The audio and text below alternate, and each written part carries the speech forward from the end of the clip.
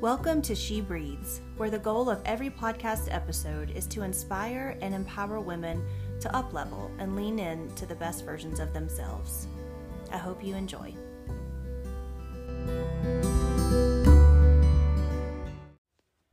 Good morning and happy Friday, everyone. I hope you're all having a great week.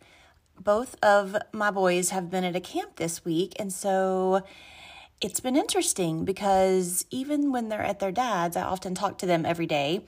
And so when they're away at camp, there's not as much communication going on. So I pick them both up today, and I cannot wait to see their little faces. But I know they've had a lot of fun. My older son, Brooks, was at a running camp, and my younger one was at like a traditional wilderness camp. So I did chit chat with Brooks some because he had his phone, but he was really busy running and doing all kinds of crazy active stuff. And Case, they can only send letters through email a couple of times during the week. So anyway, I can't wait to see them today, and I'm looking forward to a relaxing, lovely summer weekend. All right, well, I can't wait for this episode today because I hope it's going to be very motivating and uplifting to you because that is my goal. So let's jump into it. So at the beginning of the summer, I told myself I was going to slow down and let things come to me. I've talked before how I can get pretty amped up and activated about things, and I just didn't want to feel like that during the summer. I wanted to enjoy the kids and enjoy Matthew and enjoy this beautiful place where I live in Western North Carolina. So I decided I was going to be fully present and more playful. And it all kind of boiled down to I just wanted to feel fully alive. I didn't want to feel just partly alive. I wanted to feel fully alive. And that thought that I had before summer started is coming full circle, which you will see here by the end of this episode. I have a tattoo on my left inner arm that says, my inner forearm, that says, "One life, one story." And so I got the tattoo around the time when my mom was really sick with cancer, and it just is a daily reminder that we have this one beautiful, precious life that we are able to enjoy and make the most of it. It's like, each day we have a blank slate. We have a canvas where we can write a beautiful story or paint a beautiful story if you don't like to write. And I know that every day is not easy or joyful, and there's hardships, but sometimes it's the hard emotions or the deep feelings that make the most beautiful stories. So we can't discount those either. And this summer, I told myself that I was going to listen to my inner guidance, and I was going to enjoy the beautiful stories that would unfold. And I've talked about manifesting before on the podcast. Gabrielle Bernstein is one of my favorite teachers to learn about manifestation, and she describes the act of manifesting as co-creating with the universe. So it's not something, some of these hokey things and some of the more trendy things on manifesting, basically make it seem like you ask the universe for something and it hands it to you. Well, it is not like that at all. You put it out there into the universe, and then we ourselves have to take intentional action and steps toward it. And Gabrielle Bernstein calls that co-creating with the universe. When we really want something to come into our lives, we put it out there clearly and boldly, and we do our part, and the universe does its part to make it happen for us. So going into the summer, I said to the universe, I will enjoy the summer fully. I will lean into experiences and allow myself to slow down, relax, and be playful. I will give my attention to the things that matter, and I will be fully present with those I love. And I will learn as much about myself as possible. And so while I've been doing my own work with reading, journaling, meditating, eating healthy foods, being outside as much as possible, and exploring these beautiful mountains, other things have come into my world that can only be described as the universe co-creating along with me. So on today's episode, I'm going to tell you about some of these things and some of these experiences in hopes that my words will encourage you to look deeper inside yourself and make sure that you are not only half alive.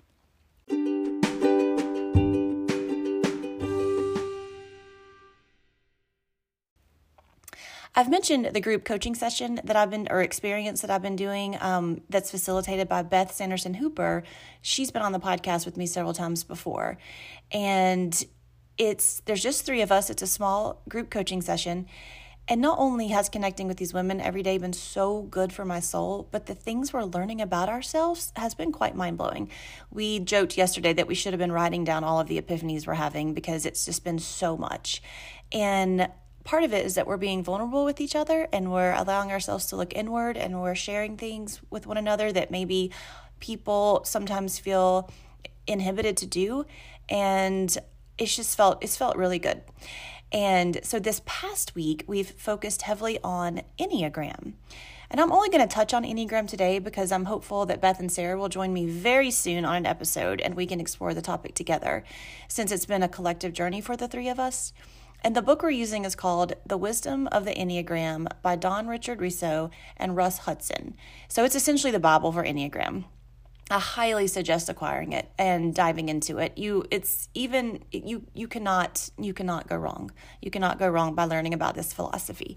So before I get started, I wanted to read to you something from the beginning of this book that I feel is very powerful. We are all driven by a deep inner restlessness. We may feel this restlessness as a sense that something is missing in us, although it is usually difficult to define exactly what it is. We have all sorts of notions about what we think we need or want: a better relationship, a better job, a better physique, a better car, and on and on. We believe that if we acquire that perfect relationship or job or new toy, the restlessness will go away and we will feel satisfied and complete. But experience teaches us that the new car makes us feel better for only a short time. The new relationship may be wonderful, but it never quite fulfills us in the way we thought it would. So what are we really looking for? If we reflect for a moment, we may realize that what our hearts yearn for is to know who we are and why we are here. But little in our culture encourages us to look for answers to those important questions. We have been taught that the quality of our life will improve primarily if our external fortunes improve. Sooner or later, however, we all realize that external things, while valuable in themselves, cannot address the deep restlessness of our soul. Our hearts yearn to soar, yet we almost always come crashing down painfully on the rocks of fear, self-defeating habits, and ignorance. All too often, our good intentions and noble hopes simply become new sources of disappointment. We give up on ourselves, return to familiar distractions, and try to forget about the whole matter. And so I just love that intro into the book, because then it goes on to say that a lot of self-development books and a lot of programs in psychology, or even like tactics that therapists use, they're just too broad in general. And so the reason the Enneagram is so incredible is because it breaks down 9 different personality types, because we are all different after all. And prior to reading this book and prior to the coaching session, I'd heard of Enneagram, but I never knew what number I was. And so if you're unfamiliar with Enneagram in general, it's, by definition, a geometric figure that maps out the 9 fundamental personality types of human nature and the complex interrelationships of each. It's a development of modern psychology with roots in spiritual wisdom from many different ancient traditions. And one main reason I love Enneagram is because it combines philosophies and wisdoms from Christians, Buddhists, Muslims, and Jews. And it's wisdom that spans thousands of years. I could go on and on about the history and philosophy of Enneagram because it's quite extraordinary. But I want to move on from it for today. But just so you know, I am an Enneagram 7 if you are familiar with Enneagram types. And once I discovered this, so many things, choices, people, and decisions in my life became clear. And the first thing I thought was, if only I'd known this about myself sooner. And not only does knowing my personality type make me feel closer to myself, it allows me to understand my loved ones more deeply and know better how to respond to them and love them. And I feel like someone asked me yesterday how Enneagram differs from something like Myers-Briggs. And I feel like the main difference is, for me, Enneagram feels way more spiritual and subconscious. It feels deeper. It feels, less surfacey. And so while knowing your Myers-Briggs type is cool, it's not, to me, nearly as layered as knowing your Enneagram type. So I won't go into the weeds about a type 7 because that's me. And if you are a type 7, it would be interesting. But if you're not a type 7, then it might just kind of not be interesting. And I don't want to get too much information into your head if you don't know anything about Enneagrams, because I want you to figure out what yours is. And me talking about all the things I've learned as a type 7 it's an episode in and of itself. So essentially, I just wanted to highlight that discovering my type was a core way that the universe co-created with me this summer and gave me what I asked for, which at the end of the day is to know myself better and to feel more alive.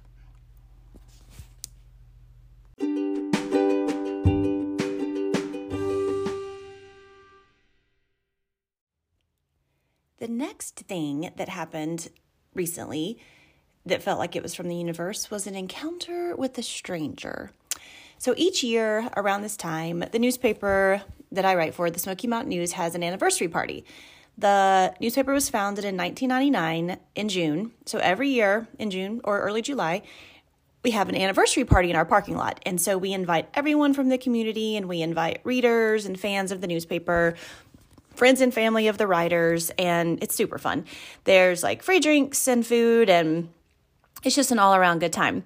And so I've been working with Smoky Mountain News since 2016, mostly as a columnist. And sometimes I feel maybe it's time for me to retire the column space and give it to someone else. And I swear every time I say that, people come to me and say like, oh, I love your column. I love following your story with your family. And I've read all about your mom and your boys. And so then it always makes me feel like, okay, I'm going to continue writing the column. Well, at the party, which was last Friday, a couple of people came up and told me that, which always makes me feel a renewed sense of motivation and energy around the column. And now that I know I'm a 7, I understand why 7s get bored easily. And so I like to jump from job to job or writing project to another because I'm a person that gets bored easily. But anyway, so the good thing about a column or any kind of writing is at least you can change the topic, so that makes it less boring. So this sweet lady finds me, and she says, I am such a fan of your column. And she's holding a book in her hand, by the way. And she said, I love your column, and I recently read where you said that you have trouble having fun, that you have forgotten how to have fun. So I was hoping you would be here because I brought you this book. And she hands me a book, and it's called The Power of Fun, How to Feel Alive Again. And it's by Catherine Price. I think my whole face broke out in a smile because, first of all, she was so cute. Her name was Fran. And then she wrote her phone number in the front of the book and told me to call her when I was finished with it so I could get it back to her.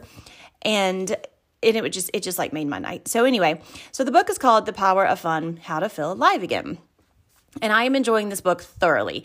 And Fran was so cute because she said, you may not like it, you may not even read it, but I want you to have it. And I mean, it was right up my alley. You know, I love self-development stuff, and it was just right there, something that I would love. So I've been reading it.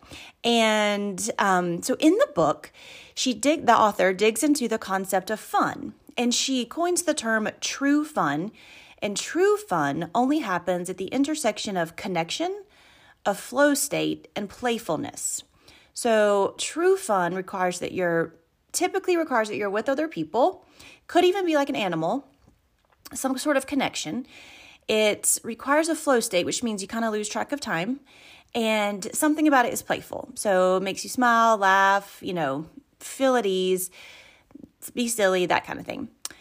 So in the book, she challenges the reader to think of some times in the recent past where we had true fun. And so for me, I actually could come up with quite a few, and that made me feel good, but I want much more of it in my life. So recent incidents of true fun for me were, we did an escape room earlier in the year with the whole family, and that was so fun, so much more fun than I thought it would be. So that was fun. Paddleboarding and kayaking. Anytime where I'm with another person and I'm paddleboarding or kayaking on the lake, so fun. Goofing around with friends at the pool. Oh, this was okay. So goofing around at the pool and in the hotel room recently at the blogging social media conference in Arizona. That was so fun. We were laughing, catching up, just having fun, just being together, and kind of lost track of time, totally being playful. That was fun. Riding horses with Case, playing cornhole or other outside games with the family, riding bikes in Central Park in New York City over spring break. And then recently, Sarah and Beth and I went to a metaphysical store that had like crystals and pendulums and gems and all that kind of spiritual stuff that we love. And we totally lost track of time and just had so much fun learning and looking at stuff and talking. That was fun. Going tubing down a local river. We did that recently, the family. And then playing trivia with friends. We hadn't done that in a long time, but last night we went out with some friends and played trivia at outside space at a local restaurant, and it was really fun. So I want you at some point soon to think of recent times when you had true fun. And if you're having trouble thinking of any, then just remember that to be true fun is connection, a flow state, and playfulness. So I hope that you are having fun. And if not, then these are some ideas for you. Okay. So, and then somewhere along the way, it's like we get sidetracked in life and we think that having fun is being on social media or binge watching TV or going out with friends at a bar. But those things in the end aren't fun. So we think that they're going to be fun going into them, and then we're left feeling kind of like blah and empty. And so the author of this book, she wrote another book called How to Break Up with Your Phone. And in the book on fun, she also talks a lot about devices and how they get in the way of true fun, and how depression and anxiety have spiked since around 2008, which ironically was the year that smartphones became available. So I don't think that's irony. I think that's the correlation. So Catherine, the author, Catherine Price, she says this about screens. One of the many great things about taking breaks from screens and devices is that it forces you to be still. The stillness can be very uncomfortable, but it also gives your brain a chance to breathe and come up with new ideas. She also talks about how it's impossible for our brains to focus on two things at a time. So if we're trying to multitask, or if we're trying to engage with our children and we keep looking at our phone or checking our text messages or popping on social media, then we're not fully present with our kids or loved ones. Our society has gotten into this she calls it almost like a tick, where we have to just check our phones, even if it's like nonsensical or we don't even really care what we're looking at. We have to get out of doing that. We've got to be vigilant not to let our phones and devices get in the way of feeling alive and actually living. And it's frustrating because modern American society values, productivity and output and hustle bustle. And we don't value fun and connection like some other countries do. And so we have to make that change ourselves. We have to incorporate fun in our lives. We have to teach our kids how to have fun. We have to make sure our kids don't think that being on devices is true fun. But if they've never had any true fun, then they don't really know what it feels like. So one very important thing of being, if you have children in your life, is to get them outside and make sure they're good at having fun on their own. We just have to give them the space and the opportunity to do that. And we can actually learn a lot just by watching them have fun. So I'm only about a quarter way through the fun book, but it's already so good. And so I'll continue sharing bits and pieces on the podcast as I come to them, because honestly, who doesn't want to have more true fun in their lives?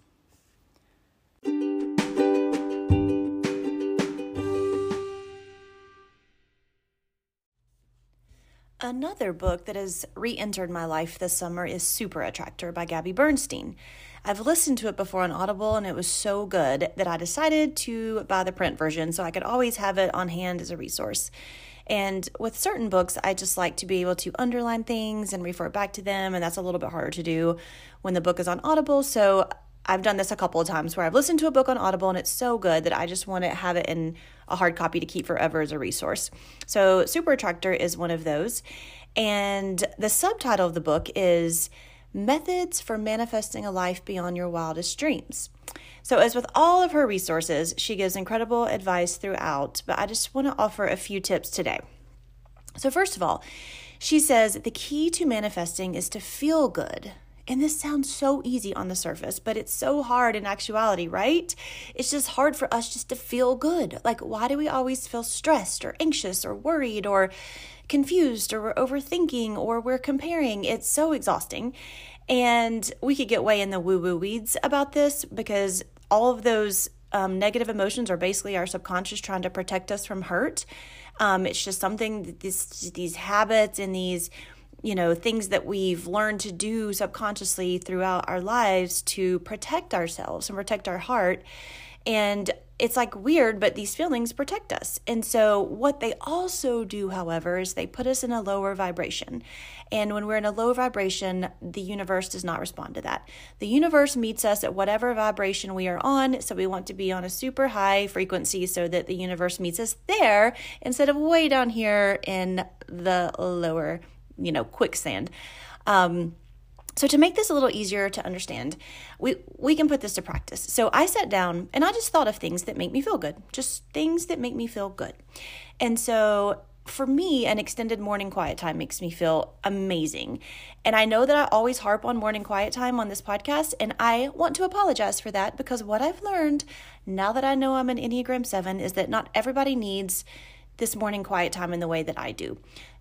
Some people just need to stay off their phones in the morning, and that's good for everyone. But for 7s, because we are inherently amped up, we are a personality type that is revved up, and we're busybodies, and we like hustle bustle around all day, and that's just part of our nature. So we have to integrate these quiet times into our day to make sure that we find some balance. So for me, if I don't have this extended morning quiet time where I light my candle and I do my meditations and I pull in my cards and do all my things, then I feel discombobulated the rest of the day. But not everyone is like that. For instance, Matthew and his personality type, he likes to get up and work out first thing. Well, he'll sit for a minute, but then he likes to get up and get his workout done really early in the morning, and that makes him feel good. I do not like doing that, because if I work out, then because with a number 7, we're also very scattered. So if I work out first thing, then I'm often in my physical world. Like I'm already up and doing stuff, so it's hard for me to get back into my thinking world. So I like to start out in more of a cerebral zone, and then I like to work out mid-morning or later, and he likes to start out in a physical zone and then get into his thinking zone. So anyway, it's just like, see, learning that I'm an Enneagram 7 has been so eye-opening. But the point is, for me, something that makes me feel good is an extended morning quiet time. And so I know that makes me feel good, so I'm going to keep doing that, because I know it puts me in a higher vibrational place. Other things that make me feel good are being playful with the kids. That may mean going outside and throwing baseball. It may mean playing cornhole. It may just mean doing a puzzle, or just sitting and, going on a walk and talking to each other. Paddle boarding, anything that we're together doing something fun, that makes me feel good. Other things that make me feel good, reading a book. I love to read. I talk about books all the time on this podcast. I like to read nonfiction. I like to read fiction. So reading anything makes me feel good. So reading makes me feel good. Each day, Matthew and I make the time we try to catch up on our back porch once we're finished working. It's just something that we love to do. We like to just sit there and catch up on the day and regroup and just make sure that we're keeping that communication open between one another. That makes us feel good. I love learning about plant-based eating. I love creating elaborate meals. This makes me feel good, being in the kitchen, cooking, learning about seeds and nuts and how to put flavors together, and knowing what to put in a Middle Eastern dish versus an Italian dish. Like, I love learning all of that. That makes me feel good. Lately I've talked on the phone to friends that I don't normally talk to, or we've gotten together for lunch with friends from the past, and that makes me feel so good. It's always hard to find time to talk on the phone for a while, but every time I do it, I feel amazing. Yesterday, I talked to my best friend from high school twice on the phone for lengthy periods, and I felt so good afterward, just catching up. It's so different than texting each other or, commenting on social media posts. Having a legit conversation over the phone occasionally is incredible, and it makes me feel good. Staying organized as best as I can. I am not inherently an organized person. Number 7s are not very organized. Or we can be organized, but we're not very, we're scattered, I guess is the best way to say it. But I feel really good when I do get organized. So I try to keep my spaces as organized as possible. My desk space, my car, and that makes me feel good. Staying on top of my budget makes me feel good, because it makes me feel in control of my financial resources. So these are the things that make me feel good. And when I feel good, the universe responds in the way I want it to. And so I want you to think, what makes you feel good? What makes you feel good? So take some time to figure that out, because when you start to get kind of this lower level blah type of thing, then you can do one of these things on your list that makes you feel good. Oh, 2 other things that I didn't say are exercising and being outside. I love being outside and I love exercising. Both those things make me feel good, and so I do them. Another thing that Gabby says in Super Attractor is to focus on the process rather than the outcome. All the outcomes that you desire will show up if you just focus on the process. So this is the same thing. This is similar to the old adage, focus on the journey, not the destination. So the irony of all this is when we're enjoying the process and we find a state of flow in the process, the outcomes that we seek are going to come to us automatically. So back to my novel writing. Yes, I want a literary agent and I want to get my novels published, but instead of focusing on that, I'm just going to focus on tweaking the manuscript, working with editors, working on my query letter, changing my query letter, learning about the querying process and the publishing process. I'm just going to keep enjoying the process, and then The outcomes I know will come to me, and I have to be confident that they will. So, to sum up and to kind of wrap up today's episode, it's just been a really cool summer because I asked the universe to help me know myself better, to help me be more playful, and to feel more alive. And the universe has already delivered with these things I've mentioned. The coaching experience with Beth and Sarah has been so invigorating and enlightening, and the meeting of the woman at the party who gave me the book on fun and discovering that I'm an Enneagram 7. It's just, being outside as much as possible this summer, trying to slow down, all of these things have made me feel so much more alive. And so I want to end today with a poem that Beth shared with us one morning on one of our coaching sessions. And it's from the book, The Prophet, and it was written by someone named Khalil Gibran. And this is what it says. Do not live half a life, and do not die half death. If you choose silence, then be silent. When you speak, do so until you are finished. If you accept, then express it bluntly. Do not mask it. If you refuse, then be clear about it. For an ambiguous refusal is but a weak acceptance. Do not accept half a solution. Do not believe half-truths. Do not dream half of a dream. Do not fantasize about half hopes. Half the way will not get you where you want to go. You are a whole that exists to live a life, not a half of a life. So that's very powerful, and I want to leave you with that today. And I hope you have a fantastic weekend and think about some of the things I said today and just have some fun. I really want you to have some fun this weekend and enjoy your loved ones. And I will see you all on the next episode of She Breathes.